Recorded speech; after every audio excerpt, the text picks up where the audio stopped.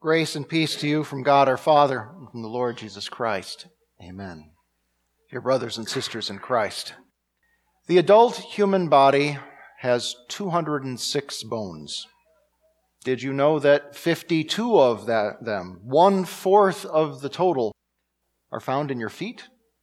And if you happen to be moving that foot without shoes, without watching where you're going, and you stub your toe, the impulse from the nerves in your toe will travel to your brain at 300 some feet per second. And you know what happens next. Your entire body responds. Your heart rate ratchets up, your diaphragm draws in a sudden breath, your knee pulls up and your hands reach down, and your tongue, well, you struggle to keep your tongue from saying something it shouldn't. One little misstep, one little injury that probably did no damage, and all the other members of your body are affected. Have you considered lately what a wonder it is that we have so many different ways to perceive, experience, study, and judge the things that surround and that come to us? Sight, sound, smell, taste, touch, and that they are all seamlessly integrated in the marvelous processor that is our brain. You sit down to dinner and you see the colors and the textures of the meal in front of you.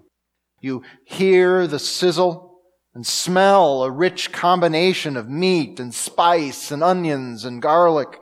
You taste a bouquet in a glass of wine. You feel the heat rising from the dish that is fresh from the stove. Or watch your favorite sport on TV and consider the amazing feats that professional athletes can accomplish using nothing more than the strength and skill of their finely tuned bones, nerves, and muscles. Or just ponder the next time that you get up from the couch and shuffle to the kitchen how many muscles and joints that you are using without even giving it a thought. Each one carefully coordinated to keep you from falling to the floor and to move you where you want to go.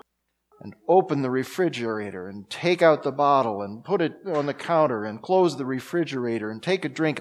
All of these things you do without even thinking about how wonderful it is that you can do them. Our bodies are marvels of divine engineering. Somewhat ironically, we often become most aware of this only when something goes wrong. A muscle aches, a bone breaks, a joint creaks, an organ fails, cells reproduce wildly contrary to their purpose. Eyes or ears stop telling us what they used to when we were younger. David wrote in Psalm 139, "I praise you because I am fearfully and wonderfully made." And we can and should offer the Lord the same thanks and glory. Even the creakiest and weariest of us are wonderfully made and can do amazing things. It's such a wonder that any one of you could stand in front of a full-length mirror and honestly declare to yourself, you have a great body. Today's reading from 1 Corinthians 12 is a mirror of another sort that gives you as the church the chance to take a look, be amazed, and also say, you have a great body. Listen again as we read 1 Corinthians 12 to 21, 26, and 27. For just as the body is one and has many members, and all the members of the body, though many, are one body, so also is Christ. For by one Spirit we were all baptized into one body, whether Jews or Greeks, whether slaves or free people, and we were all caused to drink one Spirit. Furthermore, the body is not one member, but many. If the foot says, because I am not a hand, I am not part of the body, it does not on that account cease to be part of the body. If the ear says, because I am not an eye, I am not part of the body, it does not on that account cease to be part of the body. If the whole body were an eye, where would the sense of hearing be? If the whole body were an ear, where would the sense of smell be? Now God has arranged the members in the body, each and every one of them as He desired. If they were all one member, where would the body be? But as it is, there are many members, yet one body. The eye cannot say to the hand, I have no need for you, or again the head to the feet, I have no need for you. So if one member suffers, all the members suffer with it. Or if one member is honored, all the members rejoice with it. You are the body of Christ. Individually, you are members of it. That last verse states it quite clearly, even unequivocally. This is who you, all of us together, are, the body of Christ.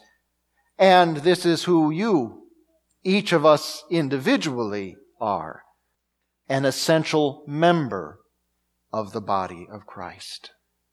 How did this happen? It was not anything that you did or chose. It was all God's doing and choosing.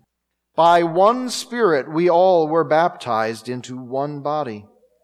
The faith that the Holy Spirit worked in you through the gospel joined you with the body and gave you your place in it. And that same powerful gospel sustains and strengthens the faith that keeps you in it. And it's not just generic, I believe in God and being nice to people faith that makes you a part of Christ's body. It is full trust in Jesus for your salvation and in Him alone. This involves confessing that you are a guilty sinner and rebel against God's will, deserving nothing from Him but death and hell. And along with that, humbly admitting that there is nothing that you yourself can do to remove your sin or somehow make yourself holy or even just a little bit holier in God's eyes. It requires setting aside trust in any and every other god and religion or charm or philosophy and relying on the Lord alone. And most essentially, this faith that makes you part of Christ's body, the church, is counting on what Jesus did for you and for all of us to save us from sin, death, and the devil, and to secure for us eternal life with Him in heaven. That He lived a perfect life for us, and then He willingly sacrificed that life for us to suffering and death on the cross. And then, having finished all that was necessary, He rose from the dead on the third day and sealed His victory for us. This grace of God in the work of His Son is what you believe and are saved by. And this gospel is active in His Word and in baptism and in the Lord's Supper to not only give forgiveness, life, and salvation, but also to bring you and keep you in the body of Christ. And this body and your place in it is wonderful. And it gives each of us our identity. We are not the sinners we used to be. And we are not people of the world like everyone around us. Our priorities are Christ's priorities. We see other people as Jesus sees them. We are not led by the desires of our flesh, but strive to do all that our Father desires. We don't have to hyphenate or qualify or clarify with added adjectives or definitions. We are Christians. We are new creatures in Christ, children of the Heavenly Father, and that is all we need to know about who we are. And joined together by the Holy Spirit, we form something amazing and powerful, a great body. So having recognized that, let's also appreciate it.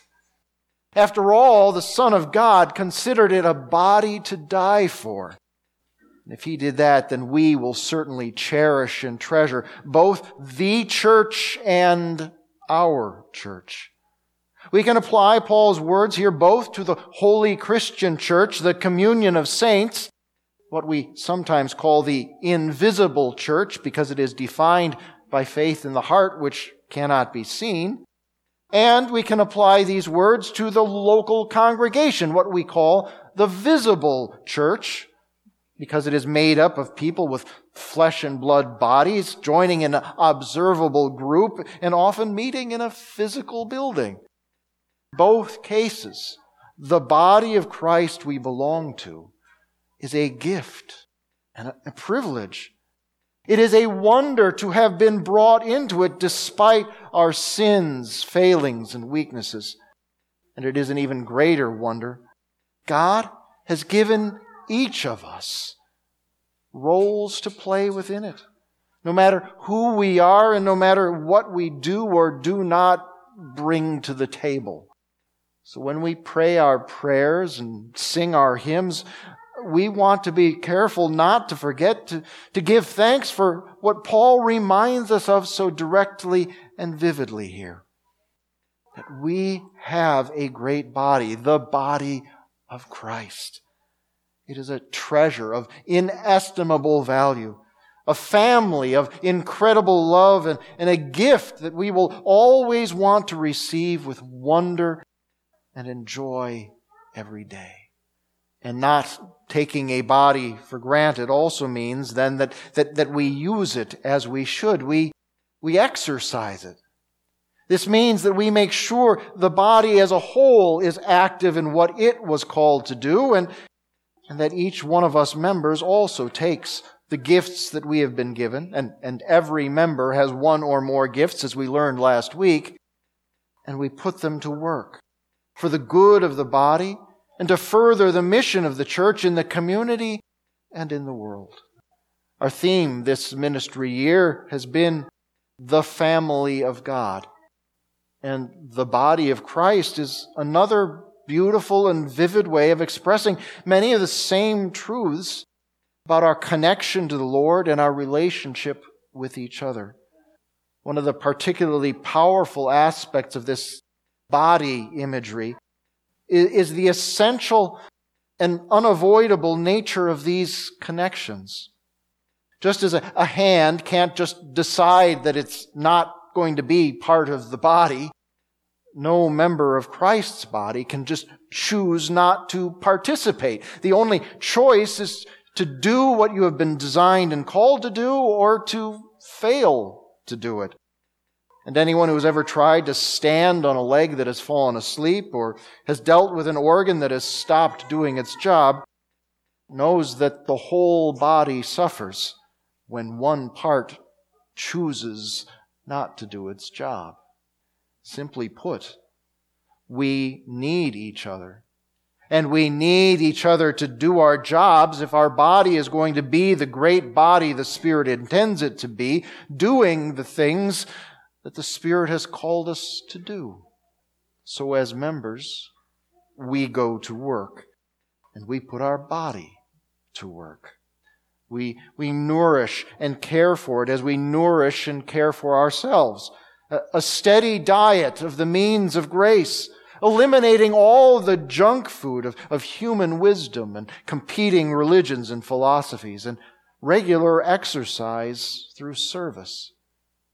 We come together to worship, not just for the sake of our individual souls, but also because this is one of the primary functions of our body. Because each member's presence here, each time we worship, is an encouragement to each and every other member.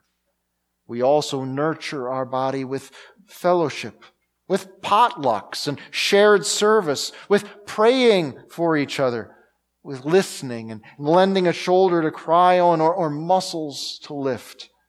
And we love the other members of our body, forgiving as we have been forgiven in Christ, offering healing where there has been hurt, and serving as we have the opportunity to serve. No one excuses himself by saying, "Oh, well, I don't have the gifts of that person.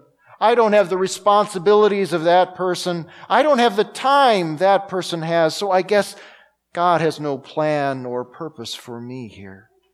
Whatever your gifts, whatever your role, you step up and do what you have been uniquely blessed and given and equipped to do. Giving, serving, voting, building, mowing, shoveling, salting, praying, teaching, leading, listening, loving, singing, playing, calculating, typing, clicking, switching, greeting, ushering, cooking, cleaning. This is the body at work. And each member is essential to its working right and working well. So rejoice in it and go to work. This is our privilege in Christ. And we will always be finding new joys and wonders in this great body that we've been given and made a part of. Do you know what the interstitium is? I can't even be absolutely sure I'm pronouncing it right. It's an organ in the human body that you may have never heard of. And that's because it was not really discovered until last year. And here scientists thought that they knew every bit of the body for generations already. It was kind of hiding in plain sight between the skin and other organs. And now that it's been identified, there are all sorts of things that knowledge can help with, like better understanding certain diseases and giving new approaches to healing and health. The lesson there is that we never want to get comfortable thinking that we know and appreciate everything there is to know and appreciate. And this is even more true of the body of Christ. Who knows what new wonders God has in store as we discover new gifts or use ones that we were familiar with in new ways, or as new members are brought in with new gifts and new opportunities that they present. God has wonderfully and wisely arranged the body and all of us in it for our good and for the gospel. This is an exciting truth, not just some dry doctrinal fact that makes no difference for our lives. Treasure this, rejoice in this, and put it to work. We have a great Lord and Savior, so you have a great body. Praise the Lord. Amen. Please rise. And the peace of God, which transcends all understanding, will guard your hearts and minds in Christ Jesus. Amen.